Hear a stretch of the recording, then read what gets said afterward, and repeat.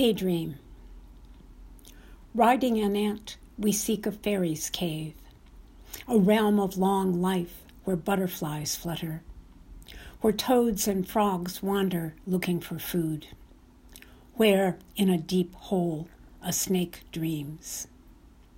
At the cave's mouth, a circle of dancing bees. A forest flower paints her sensuous face. Shamed by their lack of beauty, old reeds rise and become a fairy with fluttering white hair. Weary ants crawl around searching for food. On our backs, a debt of gratitude and love.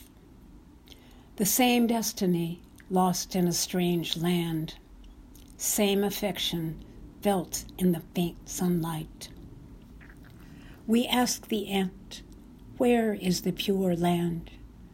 Beyond emptiness, there, in the tracks of birds, away from the call of the black, bitter earth, where the light of thought takes over from the sun. We call to the ants, to faltering silver clouds, as we travel along the road, our troubled country. We peel back the past, astonishing deities, and bite infinity, breaking the dream in two. The country has been pensive since that day when late-night forest fires loved dead leaves.